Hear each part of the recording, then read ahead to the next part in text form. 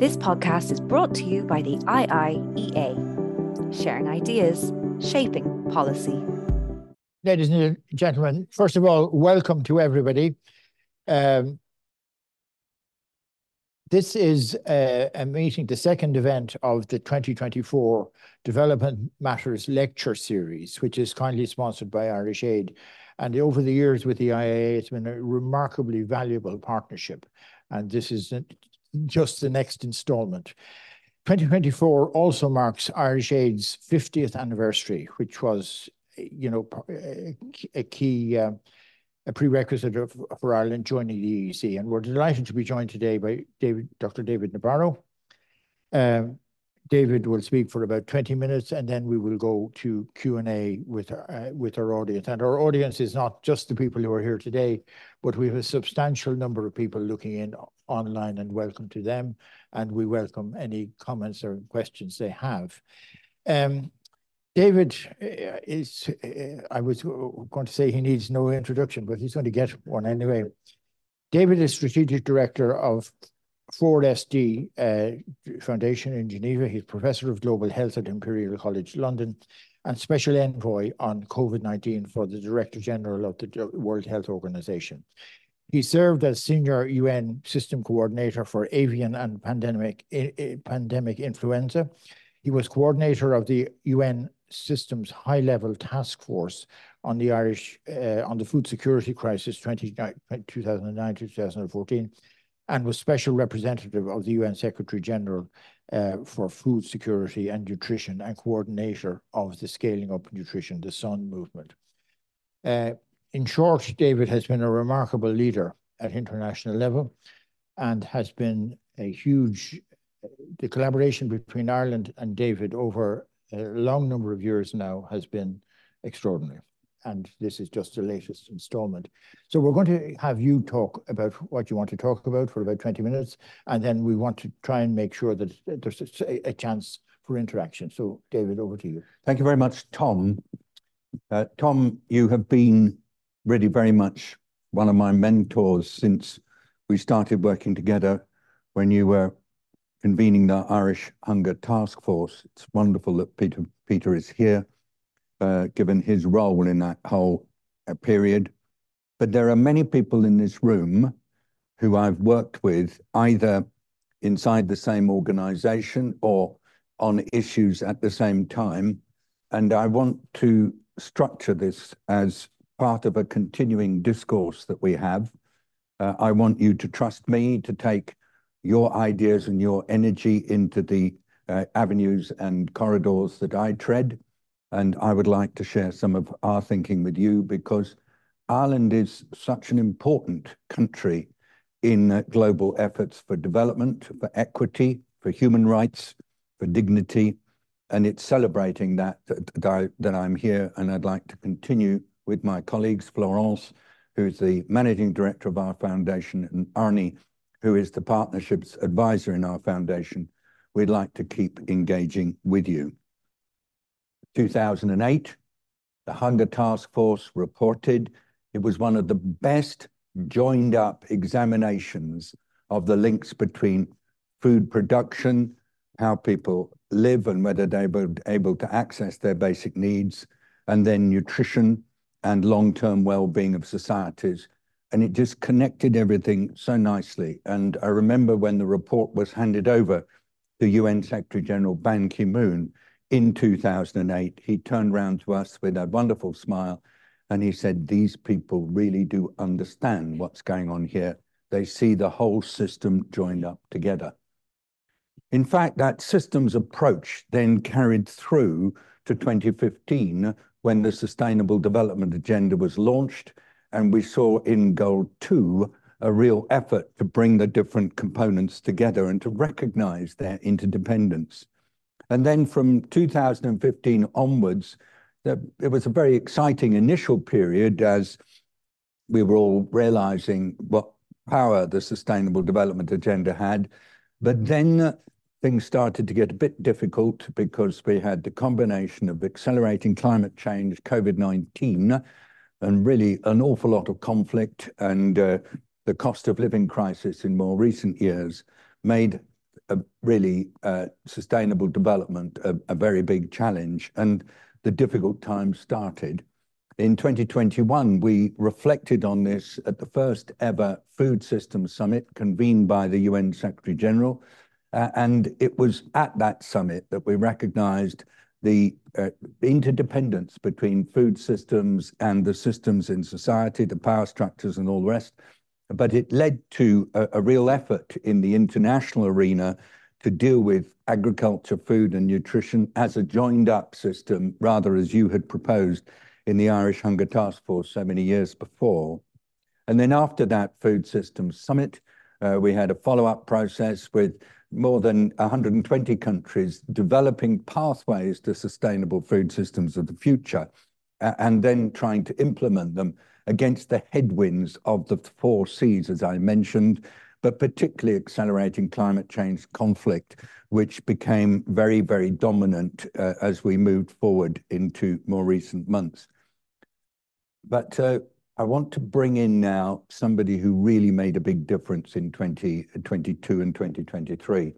In the UAE, there was a minister responsible for water and food security called Miriam Al-Meri, and she, with the support from her president, said, let's try to really recognize that there is a profound link between agriculture, food and nutrition security and climate and nature.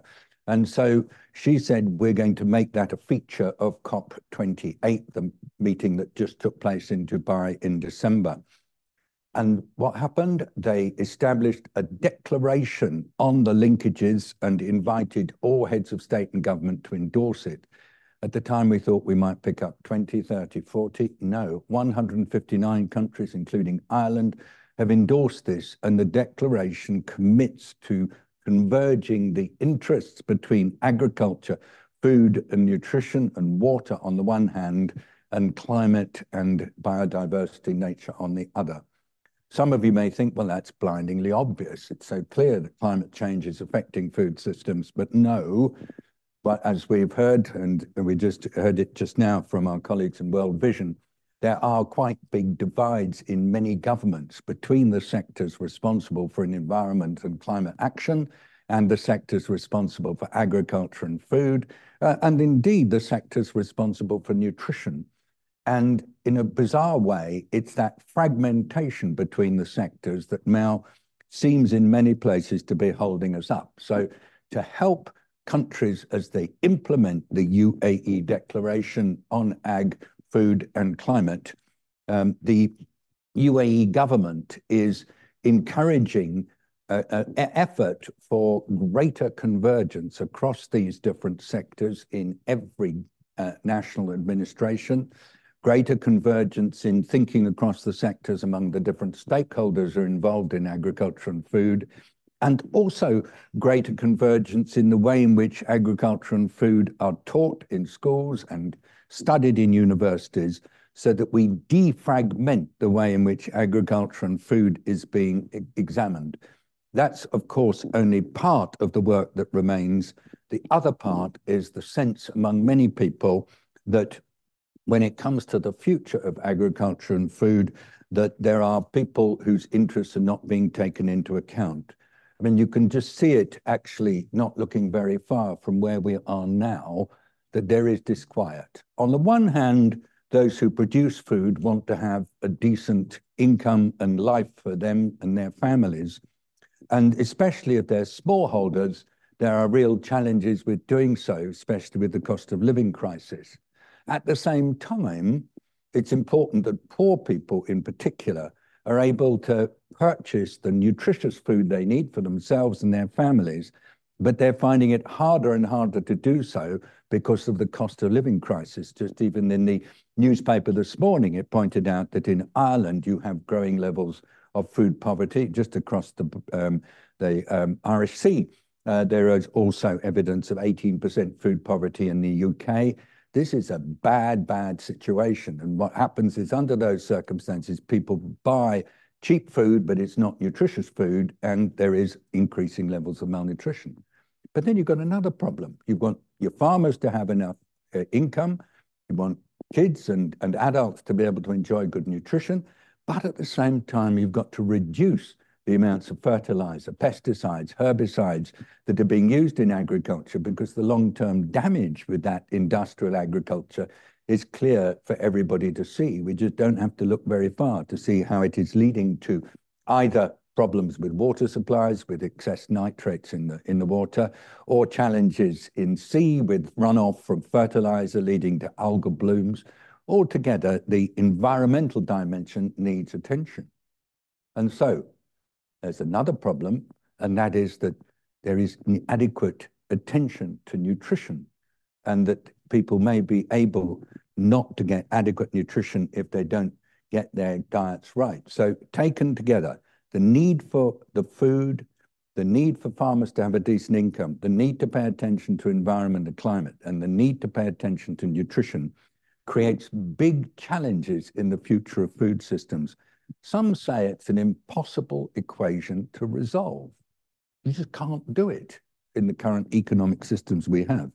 But farmers who are currently protesting, say in Brussels or in Cork, they're not going to accept that. And so what do we do in a situation where the systems seem to be so densely interconnected that we can't unlock them and get them to work better for people and for the planet?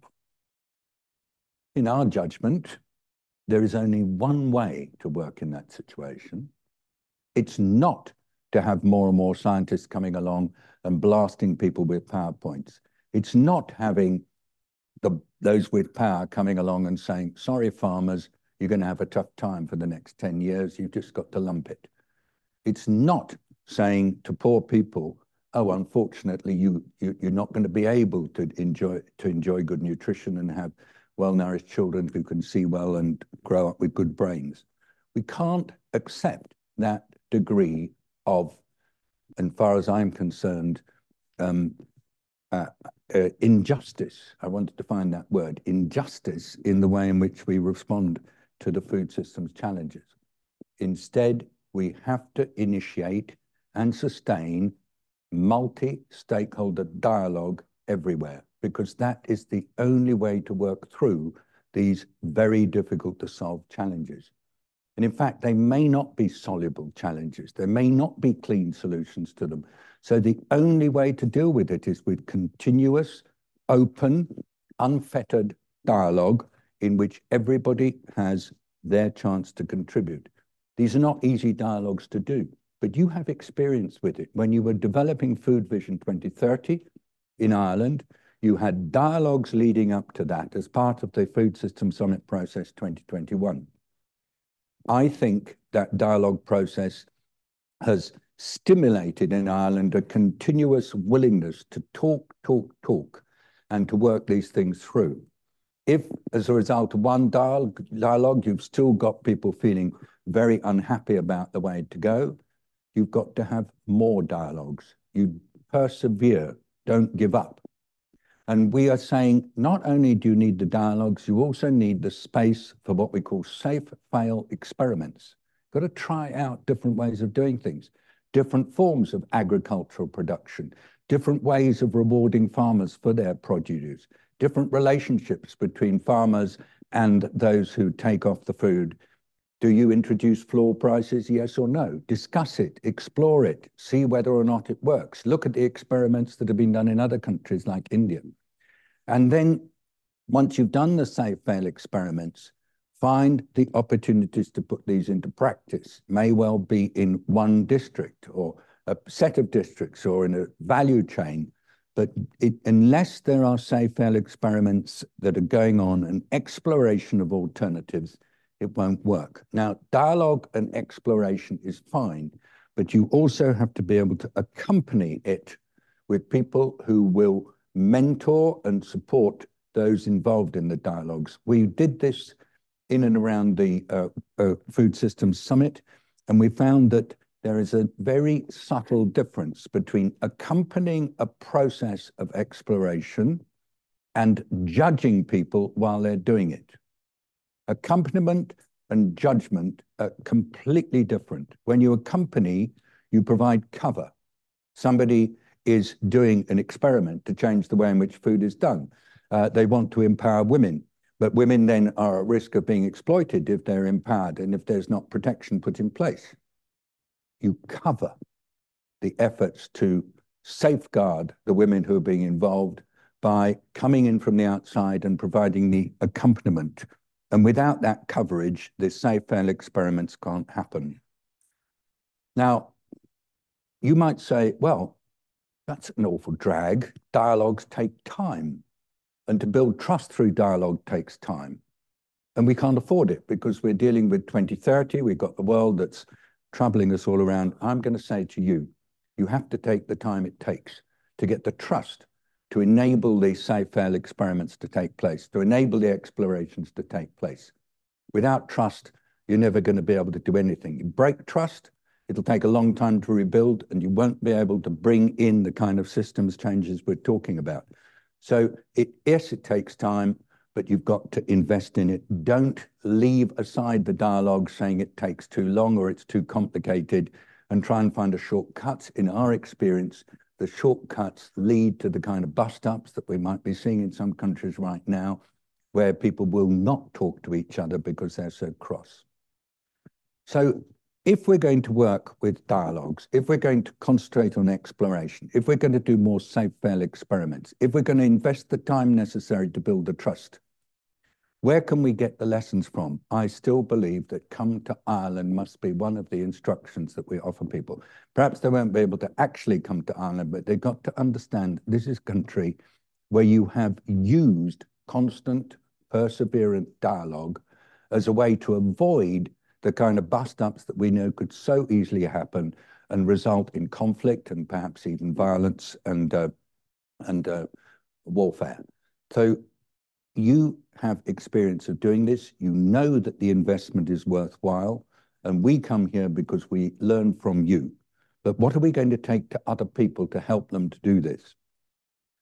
Well, my group in Forestry Foundation has really decided that we are going to invest the next 5 to 10 years in supporting the process of dialogues and exploration and experiments, and then introduction of safe-fail processes.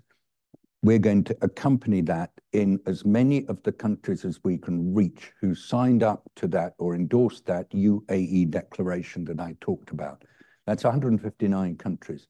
We're going to do it, of course, with the UN and with others. We're going to look for partners, but it's got to be done in the style of accompaniment and not judgment, in covering people when they take often quite risky decisions, with clear learning from the process.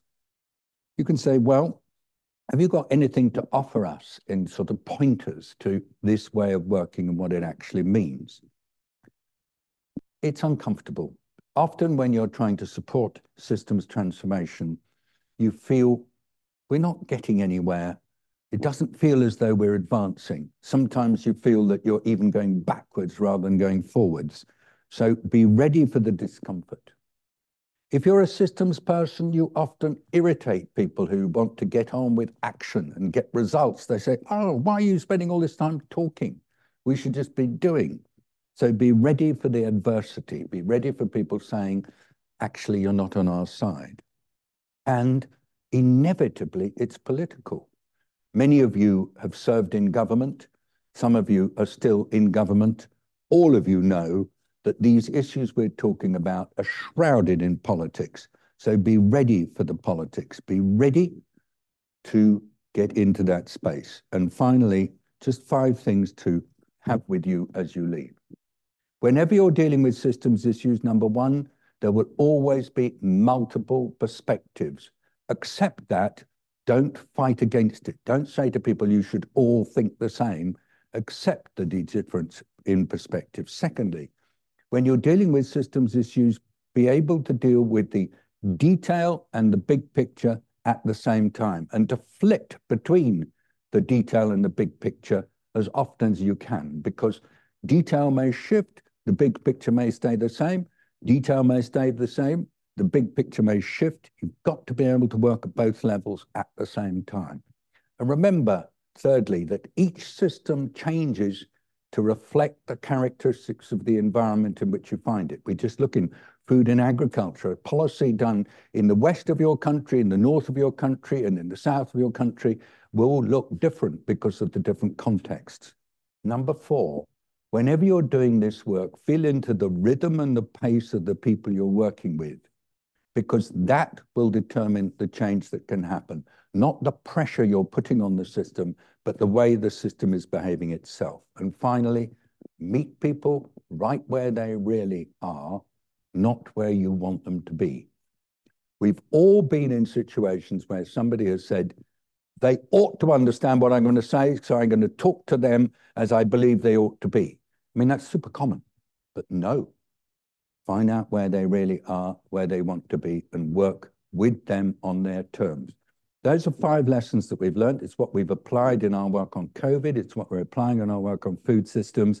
And we hope that we have continued opportunity to work with you all as we invest in accompanying systems change, because that is the only way that we will move ahead with social justice, food security, nutrition for all, a healthy planet, and farmers and other producers who've got a decent standard of living. Thanks. Thank you, David.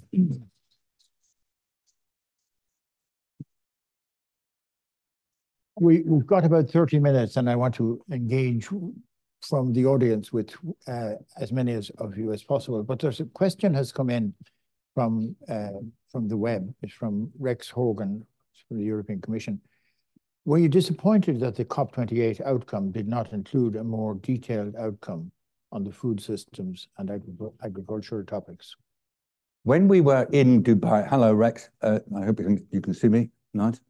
When we were in Dubai, we were super excited by the energy behind the Agriculture, Food and Climate Declaration.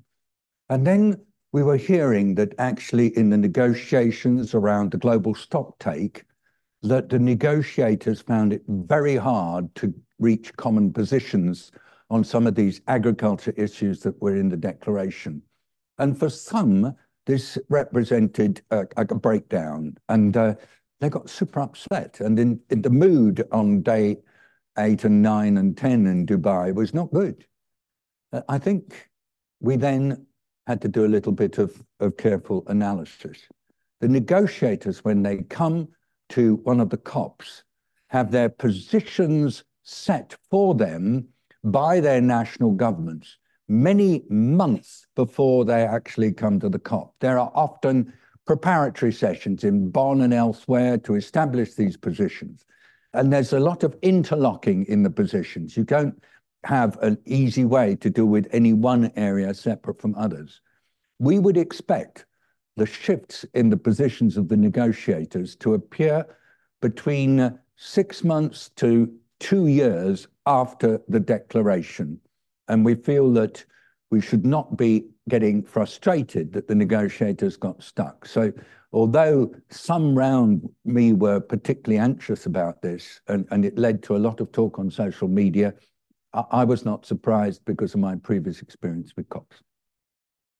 My sense was that COP28, in regard to food and agriculture and nutrition matters and the link to climate, was a significant advance. And the question is, of course, there are a lot of fine commitments there. Yeah. The delivery on them is what matters over the next. Absolutely. Yeah. I mean, there were 2 great features of COP28 as far as I was concerned. One was this massive advance in terms of the declaration on ag-food, and the other was the declaration on health and climate, which led to some pretty major agreements. But as you say, Tom, it's one thing to have commitments, to bring things together. It's another thing to make them happen. So we've got, as well as this need to converge across the different sectors, there will be an initiative to support convergence in the 159 countries, led by the UN Food Systems Coordination Hub in Rome. And secondly, there's an effort to bring together all the providers of technical and financial assistance so that they work in synergy with each other and bring the best possible benefits to countries. Otherwise, the 12 or 15 providers of assistance in the ecosystems of support in countries may well turn out to be working at cross purposes. So that technical cooperation collaborative is super important.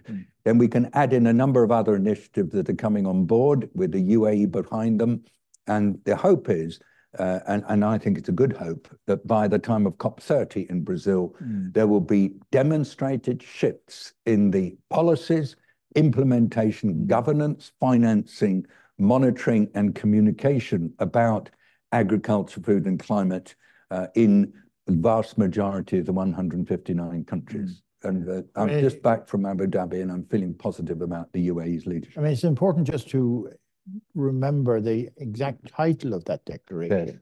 Yes. Declaration on Sustainable Agriculture, Resilient Food Systems, and Climate Action. Yeah.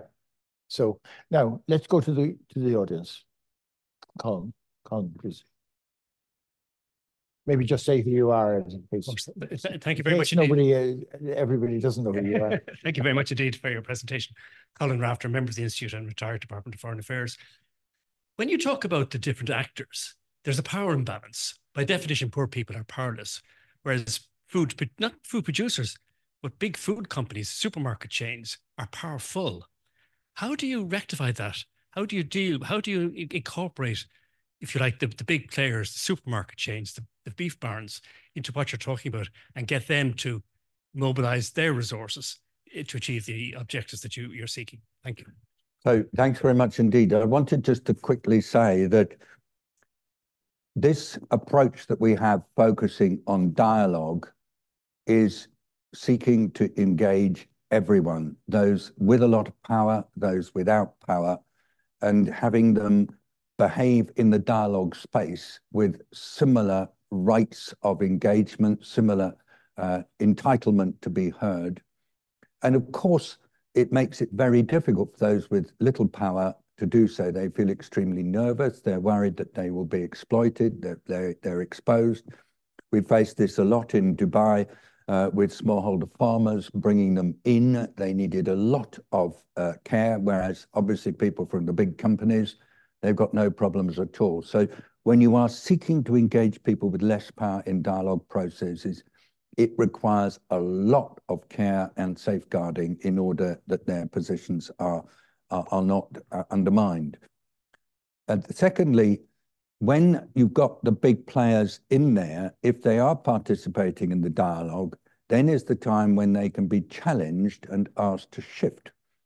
I don't think it's perfect, but we are beginning to see companies adopt different practices in production with regenerative approaches. They're not all adopting agroecology, but they are at least prepared to shift into biodiversity maximization. And then we have to work with them also on the products they produce and what they contain. Again, we have to do it through dialogue. We have to do it through engagement. The only point I would like to say is that I don't think saying we refuse to talk to the companies is a reasonable way to go. I appreciate that there was a big boycott of the Food Systems Summit in 2021 because there was an engagement with some of these high-power commercial groups.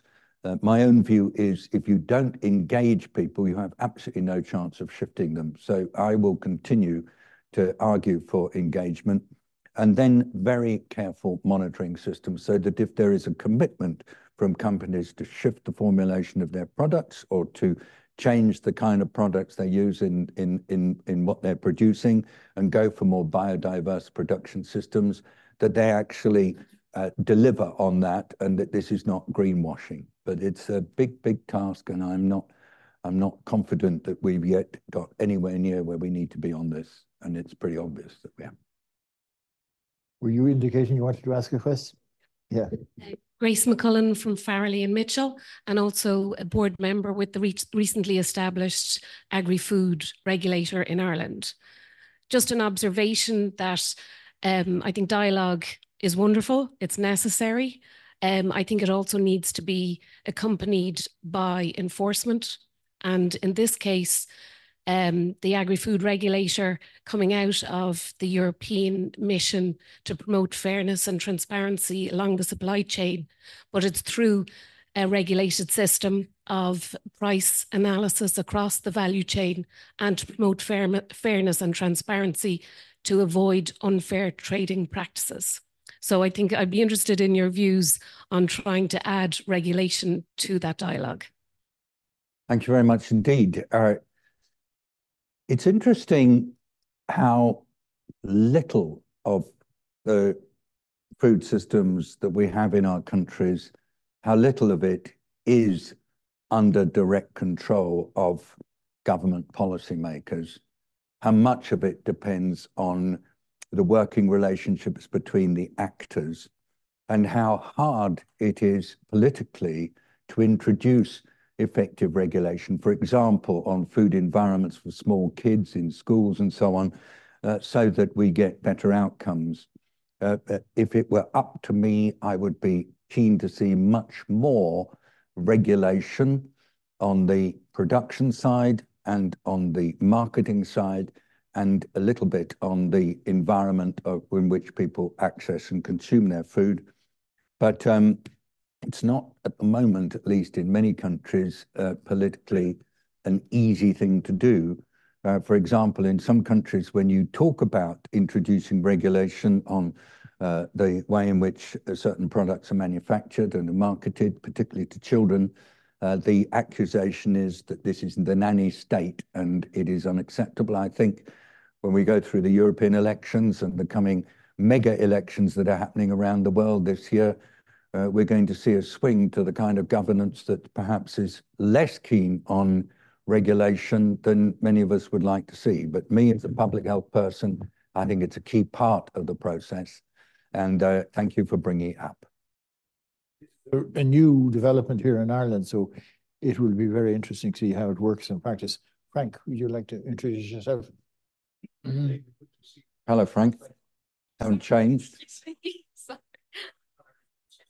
Frank is a former resident coordinator of the United Nations in Ukraine, where we met each other.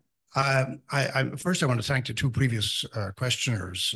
I thought they were very pertinent questions on regulation in particular. But you've mentioned Dubai and Abu Dhabi, and about a week ago or just over that, we had the Secretary General of the Global Council for Tolerance and Peace from UAE here in Dublin, signing an MOU with the Count Corla of the Dáil Éireann, the Speaker of the Irish Parliament. And they've done this with 100 parliaments around the world. And it brings me to a question, which is that, as you may know, UNESCO has guidelines on hate speech. And these are guidelines that I think we should absolutely be mainstreaming in Russia, Ukraine, Israel, and Gaza right now. But it begs the question for you, and this would be the question, because you talk about the political dimension in which all of this has to take place and how important it is to reach out to people. Firstly, what do you think of the whole notion of stakeholder capitalism, which Klaus Schwab a few years ago addressed in the World Economic Forum, and which something like 500 American major corporations signed on to at a certain point in time?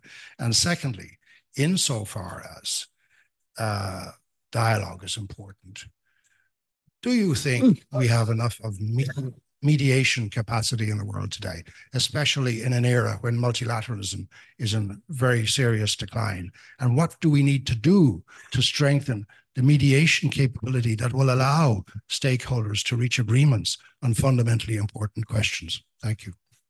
Thanks, Frank. That question needs, for me at least, a bit of unpicking.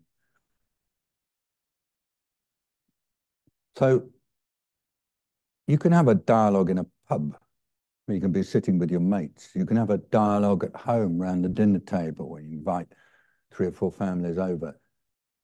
And it can be very satisfying. Sometimes it liberates a lot of energy. But that's not the kind of dialogue process that I'm talking about. I probably need a better word for it. I'm talking about structured, facilitated dialogue in which the facilitator is equipped to make sure that all those who are participating have an opportunity not only to speak, but also to be heard attentively and respectfully. You've got to be able to keep the process going long enough so that there is an opportunity for reflection in between dialogue moments. You've got to have people who are able to synthesize the outcomes of these dialogues and play them back like mirrors.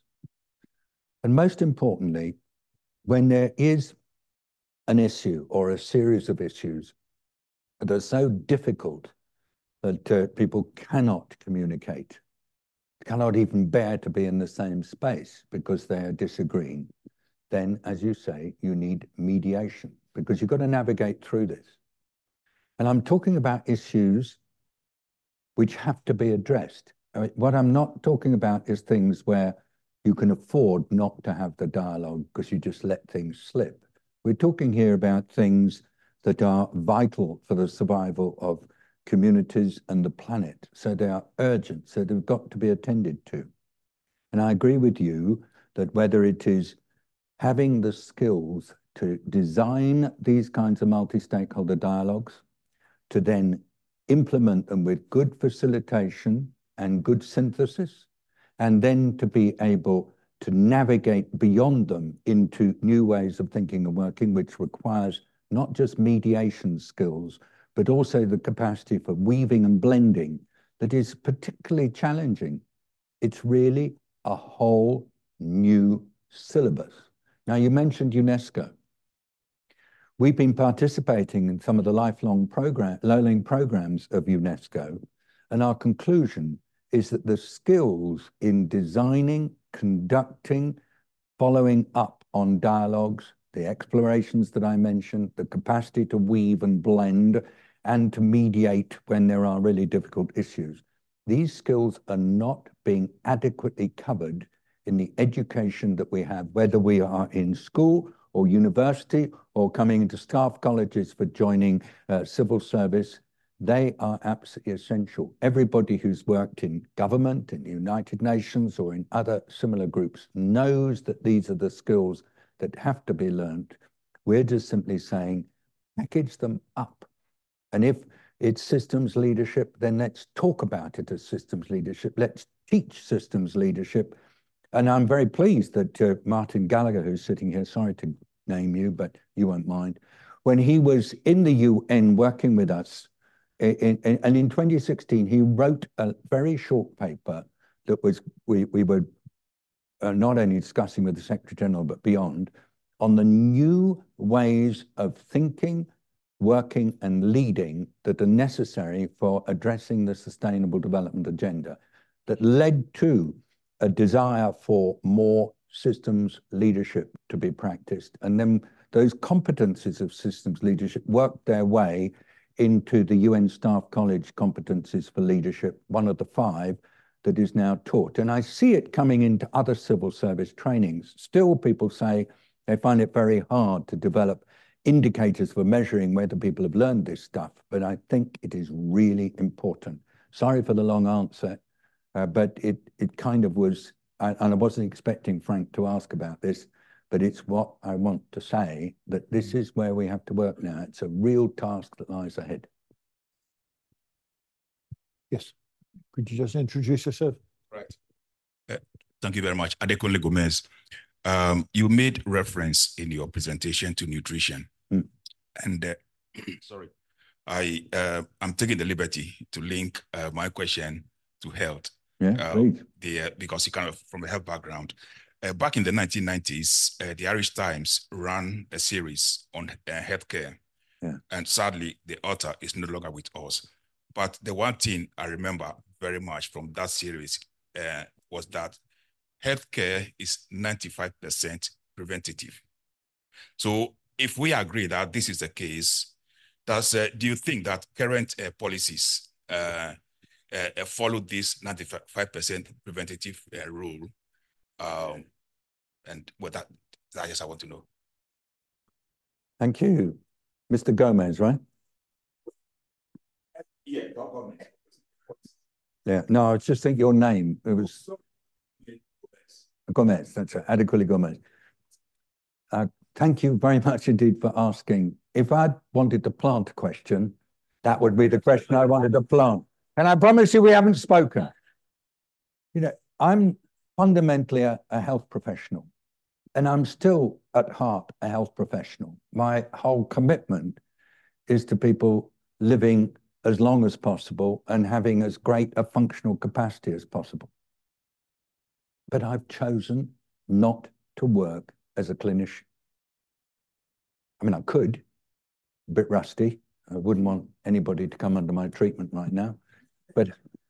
And why? Because all my working life, I have come to realize that the best way to get health outcomes is through actions outside what we commonly refer to as the health sector, outside the health institutions, because preventing people from getting cardiovascular disease or type 2 diabetes, or preventing people from experiencing violence as a result of war or as a result of domestic disputes, is much better than patching them up afterwards. Of course, when they do have bad stuff, you want to patch them up. But it seems to me that if I was the Minister of Finance in this country, I would be asking the question, how can 100 million euro best be spent on improving health? And my answer might be not by building more hospitals, not even by training more doctors, but by investing more in good nutrition, investing more in physical safety, investing in people being able to realize their rights, investing in equity, because perhaps one of the greatest causes of ill health is inequality in people's standards of living, or investing in protection so that people don't get beaten up, women particularly, as a result of being in exposed situations. So I want to stress to you that for me, it is absolutely important that health policies focus on prevention of ill health, maximization of life expectancy, maximization of opportunity. And that means looking right across the waterfront. And yes, we need our hospitals, and please, we all need them and we need more of them, but we also need to recognize that often the most cost-effective way to achieve health is outside that health sector. And I think that might have been what you were getting at, but I'm not sure. Yeah. Sorry. We always talking about the fanciest buildings to treat people, whereas if we make sure that the people don't get sick in the first place, it will be much better. And if I can just give one example, like the organic food movement. Yeah. Now, people complain that, oh, they are too expensive. And I just thinking, like, well, if you are growing food with pesticides and all these things, and they have effect, negative effect on you, then then you have to go and get help in curing yourself. Like, which is better? So in other words, if you spend money on good, nutritious food, you wouldn't have to spend money in trying to cure yourself. Well, that's what I think anyway. Thank you. Thank you. David, I mean, connected to that, I mean, we have our understanding of what's called malnutrition has shifted significantly in the last 15 years. We now correctly talk about the triple burden of malnutrition, the undernutrition, which we used to call malnutrition, the deficiencies and the overweight and obesity. And yet, even though all the evidence is there that this is a huge issue and it's connected to health, still very few countries are actually acting on it. Or are there countries that you know of which are making that link and investing in the preventative? The difficulty with investing in prevention is that actually it's not easy street. We've been working a lot on obesity in the last 20 years. And I mean, in Amsterdam, there's been quite an effective program that's been implemented. It's multi-stakeholder and cross-sector, and it's reduced, they say, child obesity levels by about 16%. And I mean, I really like that as an example, but I'm afraid I have to hunt to find these examples. And given that they say that if the hidden cost of food is somewhere in the region, I'm being careful here because the Economist is sitting right in my eyesight just behind there. If the hidden cost of the food systems we have is 12 trillion a year, and half of that hidden cost is to do with the health impacts of either eating the wrong food, not enough food, or too much food, then clearly this needs to be given much more attention. And it still slightly surprises me that we don't see that given as much attention as it should be. And I think it's partly because it's difficult, and it's partly because it's not fitting neatly into the center of political priorities of many political parties. So yes, more emphasis.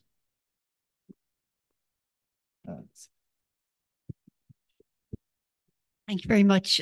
David, my name is Anne Mullen. I'm in the University of Galway, but we previously met through Springer Nature. Yeah, through Springer Nature a few years ago. David, first of all, I was wondering if you could elaborate a little bit about how food systems dialogues could evolve potentially into citizen assemblies. In Ireland, we have a very strong and recent tradition of citizen assemblies on biodiversity. And I'm just curious about whether we have scope for a citizens assembly on sustainable food systems. Yeah. And the second part really that relates to that is, do you think that citizens have been given sufficient scope to develop their own vision of food systems? So, you know, we have a food system that is in equilibrium, if you like, but the outcomes are not particularly related to health or in human health or planetary health. And I just wonder if citizens were given sufficient scope to say, well, what is the vision of food systems for the future? What are the outcomes? Would that kind of turbocharge the transformation? In a way, the way you asked the question has also answered the question. But let me, Anne, just say to you how exciting it is that you raised this. The 2021 food systems dialogues were done in 159 countries. One country in particular concluded as a result of their dialogues that they wanted to move to citizens' assemblies on food. It wasn't an easy journey because the members of parliament in that country said, we represent people's interests. Why should there be separate citizens' assemblies on food? And there was a little bit of toing and froing in that country, Switzerland, as the work was taken forward. But no, the citizens' assemblies were set up. They were canton-based, and they have led already to some localization of food systems and attention to the different impacts of those food systems on people, on farmers, and on the planet. And I think it's been really a very exciting experiment. It's the Federal Office of Agriculture that did it, and their people would, I believe, be very happy if you were to encounter them to talk about it. One of the things that we want to do is to let these different experiments surface across countries so that people can, just as you've done, learn from each other and find it easy to do. The best way to do that, we believe, is through a platform on which people share their experiences. So is the citizen's vision the right way to go? I personally think it is. And I was very excited that as a result of the food systems dialogues, these 120 pathways from different countries, in some cases were very strongly influenced by the result of these discussions. In Chile, for example, they started with 3 dialogues and they were in Santiago, but then the decision was made because of the energy released by the dialogues that they have dialogues in all 17 local authority areas. I hope I'm right that it was 17. And out of that has come the emergence of a synthesized vision for the future of food in Chile that at least is there. I mean, the question is whether different government actors will find it convenient to act on it. It's not straightforward. But that sort of thing is emerging. And particularly during COVID, there were all sorts of experiments that citizens initiated, for example, cutting out some of the middle people in food systems and going directly from consumer to producer, that subsequently people have thought, well, why can't we introduce those more broadly into the way in which we do food? So yes, people needing a voice, people developing their visions, people establishing assemblies, and then people lifting up what comes out through the assemblies to those in positions of power must be the way to go. So yes, thank you. Lovely to see you again. Mary, very quickly, because we're almost out of time. Yeah. I'll try to be brief. Hi, I'm Mary Van Lieshout. I'm from Goal, but David, I'm also a public health practitioner is in my background. Yeah. You've made a really compelling case for dialogue in your 5 points. Everybody's been writing them down, so thank you for that. But I'm struck by some of the really bold initiatives that our government has taken that I wouldn't say they came from nowhere, but they really required bold vision. So smoke-free workplaces, not a popular thing. I was in the health services when that was introduced. There were many stakeholders who were opposed to it. Levies on plastic bags, another really great initiative. But the most recent one speaks to Ada Kunli's question. The free childcare places for our young children and the hot food in schools. These are bold political visions. So where does that brave idea fit with the dialogue is my question, because we wouldn't be where we are if we only had dialogue is my concern. Thanks. No, you need the leadership. You know, leaders function well when they feel they are reflecting the current and emerging public mood. The best leaders pick up on the emerging mood and can present it back to their constituents even before it's become articulate. That's some of the things that we're seeing in this country. But for me, therefore, you can't just rely on dialogue alone. You need the leadership. But I find that in the dialogue process that we've been involved in on food, 110,000 people we know were involved, but we think it was many, many more than that. We have seen leaders emerging all over the place as a result of the energy of the dialogues. You can say, well, how many and where and so on. I can't give you the precise number, but we've watched as the national conveners who've been pulling together the dialogues have grown as a result of what they've learned and had the confidence and courage to move forward. The only point that I would wish to add, last point, is for a leader to be able to lead and stick her or his neck out in front of the rest, it's quite useful if they know there are others doing the same. So as well as encouraging dialogues, we also encourage platforms where experiences can be shared so that that sense of isolation and nervousness that people sometimes feel, and I mean, there are people from all walks of life, but on food, they tend to be women, that the sense of nervousness they might feel can be compensated by the sense that they're not alone. There is solidarity. So dialogue, platforms for solidarity, to let that leadership come out, and that will help us to get through what some of us feel is a very depressing environment at the moment to where the world and its people need to be in the future. Thank you. This may be a very fitting way to conclude, because David, if there's anything you represent over the last 20 years since I've known you, it's leadership. Whether that gets expressed through being a one-man international fire brigade, which UN Secretary Generals look to, but it's maybe even more important, it's the sustained and systemic leadership on issues like nutrition that you've made such a huge contribution to. So thank you for that, David. Thank you for being here today. And thank you to all the audience online and here for attending. Thank you. Can I just stand here? This is the guy who's my inspiration. You are my inspiration. There's a film some of you may have seen called Don't Look Up. Do you know that film? When an asteroid is going to hit the Earth and all sorts of... Well, I'm saying don't give up, because perseverance is everything. Thank you. Hold on. This podcast is brought to you by the IIEA, sharing ideas, shaping policy.